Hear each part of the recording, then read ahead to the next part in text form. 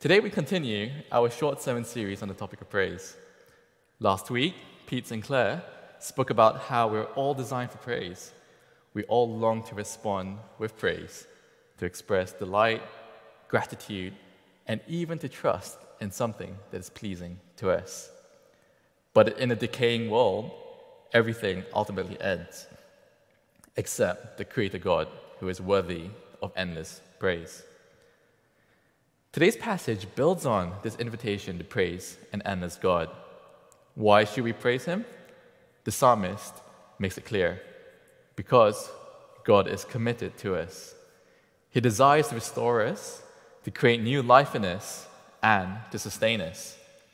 He delights in us. And so no matter where we're at today, whether life is smooth sailing or whether the ground is slowly crumbling beneath us, I hope that we can today just soak in a little bit about how great and wonderful God is. Let's explore this invitation to praise God together. I think it's fair to say that a common temptation many of us face is to only praise God when something good happens to us. Do well in our exams? Praise the Lord, and perhaps post it on Facebook for a bit of humble brag. Or we had a good holiday and feel good about ourselves. Praise the Lord. Or maybe it's something more material, such as getting a promotion or treating ourselves to something expensive. Praise the Lord. Note that these are all good things, but our focus on God can easily become self-centered and can easily become based on a fleeting reaction to how we're doing. As an example, the last couple of months have been such a whirlwind for my wife and I. As restrictions eased, there have been lots of bugs circulating around, and our daughter would catch all sorts of things from nursery every other week, and then this would be passed along the family. And so every week, one of us would always be unwell with all kinds of flus and colds and noroviruses. At the same time, we were both quite busy at work, and we were effectively living in survival mode. And what I found was that my spiritual life was so intertwined with my physical state that it too became a roller coaster. The incessant prayers for help during bouts of illnesses and frustrations, the exclamations of praise when we recover, and then the next day, straight back into the daily grind and quick to forget about God's goodness. Repeat with the next illness. Well, I think the psalmist here in Psalm 147 is trying to refocus our hearts and minds to praise God in a far greater way, in a way that's more outward-looking, shifting the focus from ourselves to the God who created and sustains the world, and the God who desires our good, in a way that is anchored and doesn't sway from our own personal whims, and in a way that's intimate, as it directs our affections to the one who has an unfailing love for us. If your Bible's open, the psalmist is clear on this. Psalm 147 starts and ends with invitations to praise the Lord. The psalm is divided into 3 sections, and each section starts with an invitation of praise. Verse 1, praise the Lord. Verse 7, sing to the Lord. Verse 12, extol the Lord. Praise the Lord, praise the Lord, praise the Lord. So let's take each section in turn to explore 3 reasons of praise. First, praise God for He is committed to restoring His people. Second, praise God for He sustains the lives of the people with delight. And third, praise God for He has given us His word that delivers restoration and sustenance. So in the first section, the psalmist opens with, praise the Lord. How good it is to sing praises to our God. How pleasant and fitting it is to praise Him. Here, the invitation is not just to express pleasantries, but it's for a wholehearted, affectionate praise. A praise that is proportionate to the greatness of the person we are praising. The greater and more beautiful the person is to us, the greater the praise we want to offer. Why is it pleasant and fitting to praise God? Reason number 1, because He is committed to restoring His people. Restoration from exile and abandonment, to heal our brokenness and wounds. God is committed to bringing us back to Him, to live freely in His presence and as co-heirs in His kingdom. Let's start with a historical context of the psalm. Verse 2, He gathers the Israelites from exile as He builds a new city for them. For those not familiar, the Israelites have been living in exile for about 70 years, around 6th century BC. Despite being God's chosen people, the Israelites had rejected God and instead chose to live in sin, in idolatry, in greed, and corruption, to name a few. So God gave them over to the sins, which led to captivity by foreign powers. The prophet Isaiah exclaims in Isaiah chapter 1, "Woe to the sinful nation, a people whose guilt is great, a brood of evildoers, children given to corruption. They have forsaken the Lord, they have spurned the Holy One of Israel, and turned their backs on Him." And so the Israelites were experiencing God's judgment as they chose to live a life of unrepentant sin.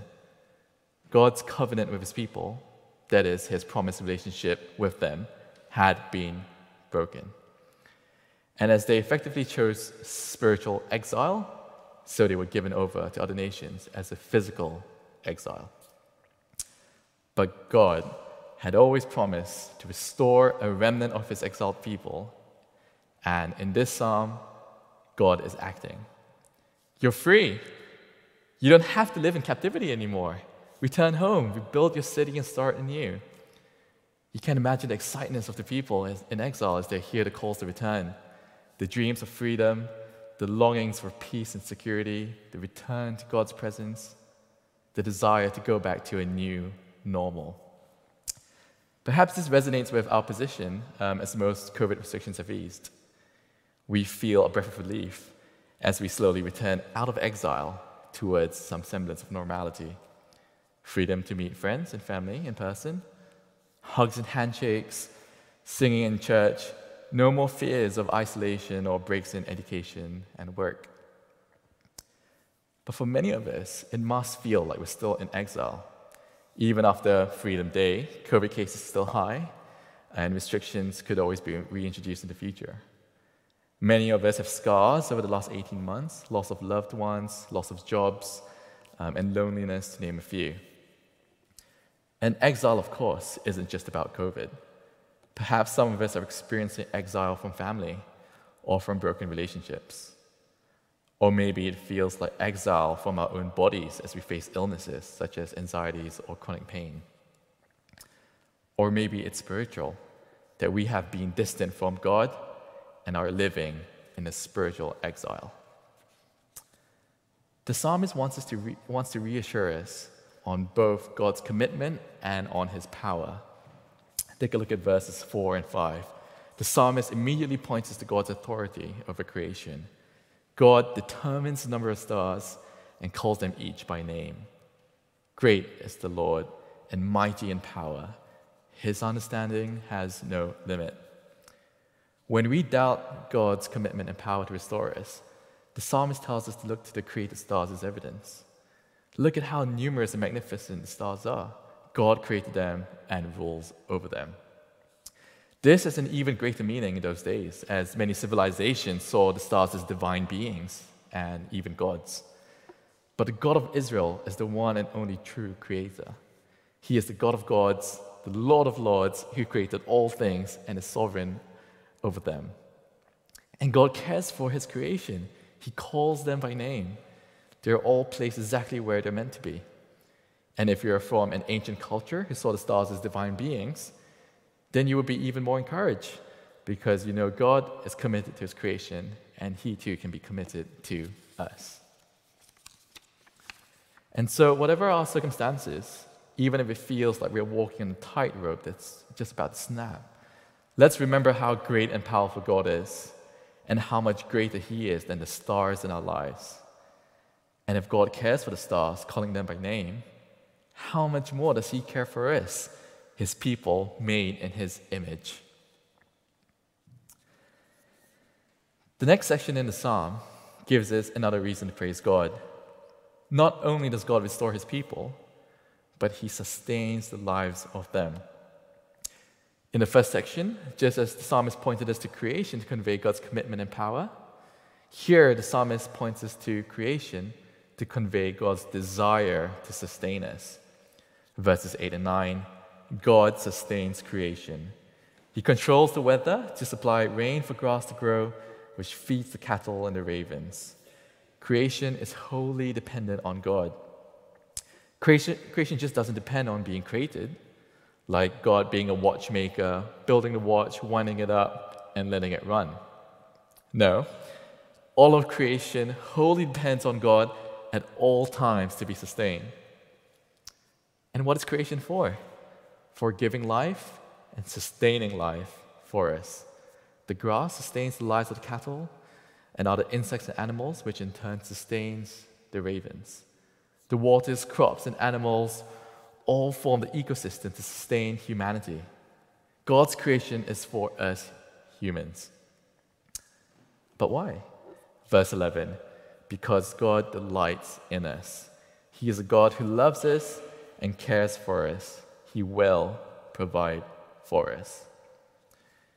And this reminds us that even after God has restored us from whatever circumstances, we are still meant to rely fully in His sustenance.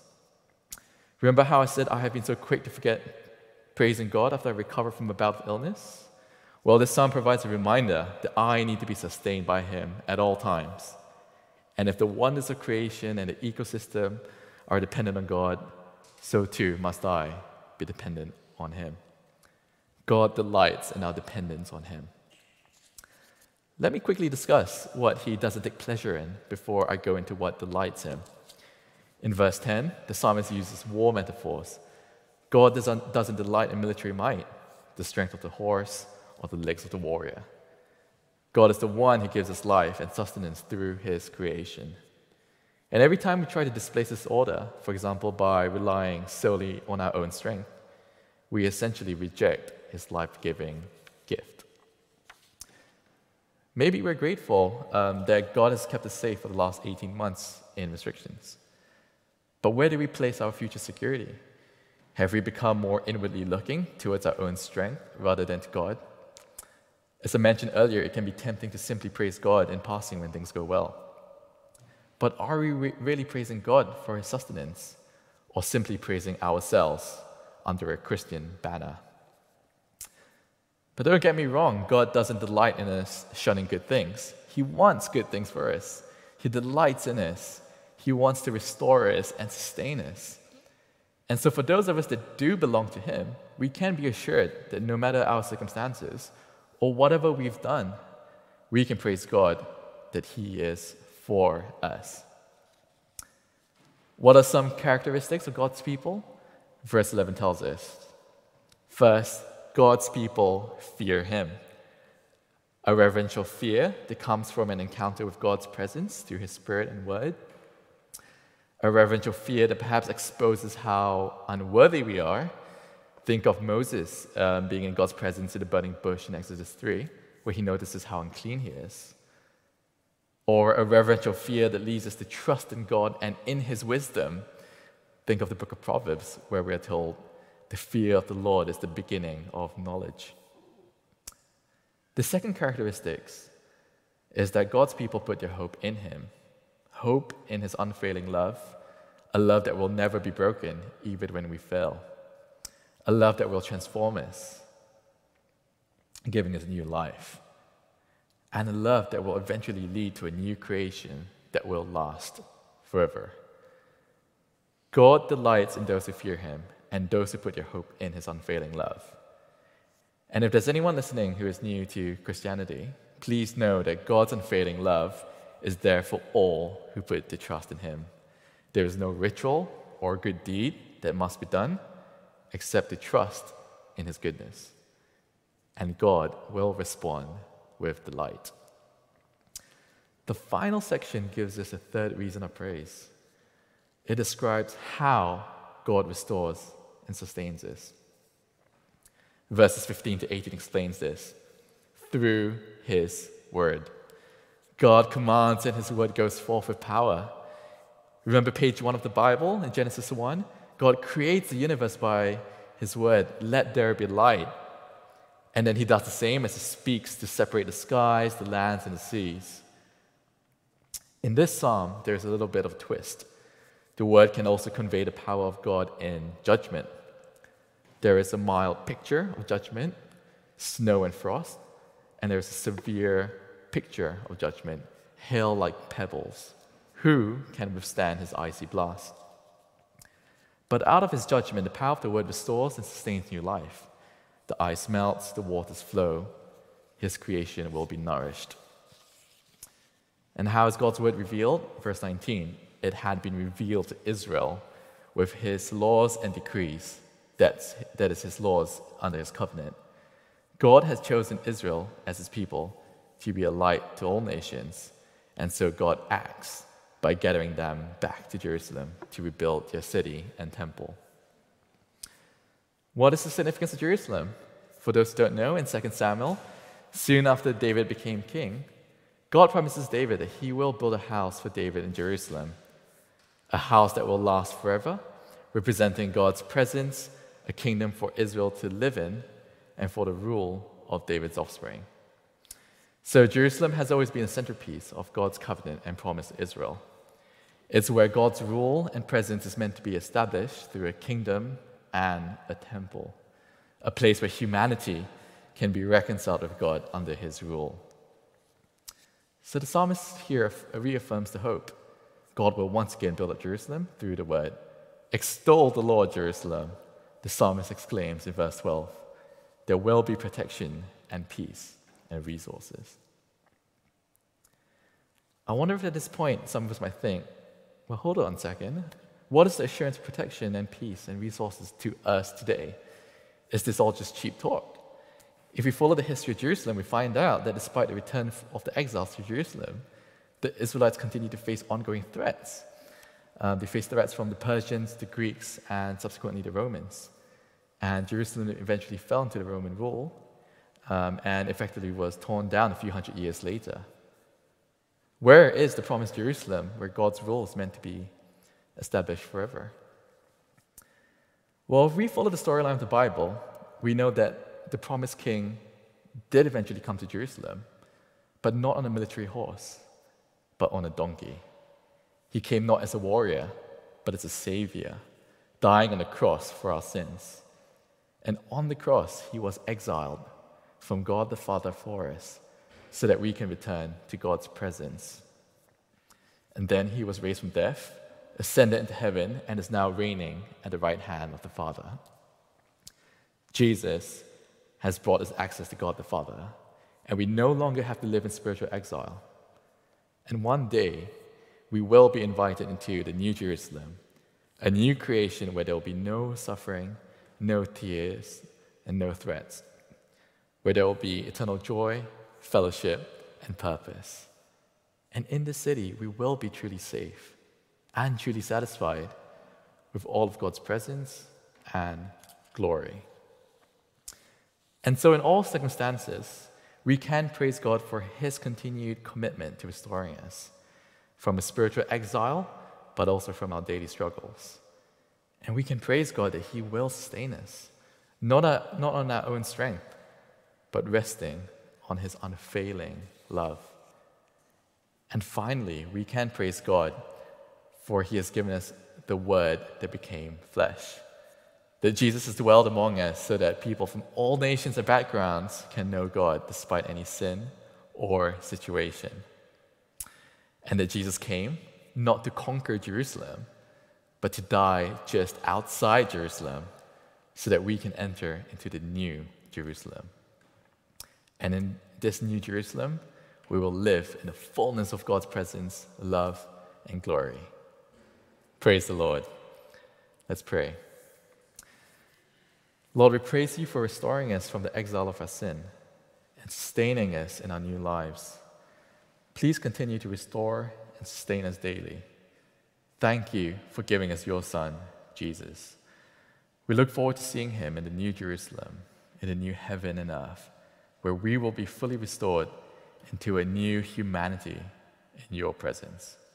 Amen.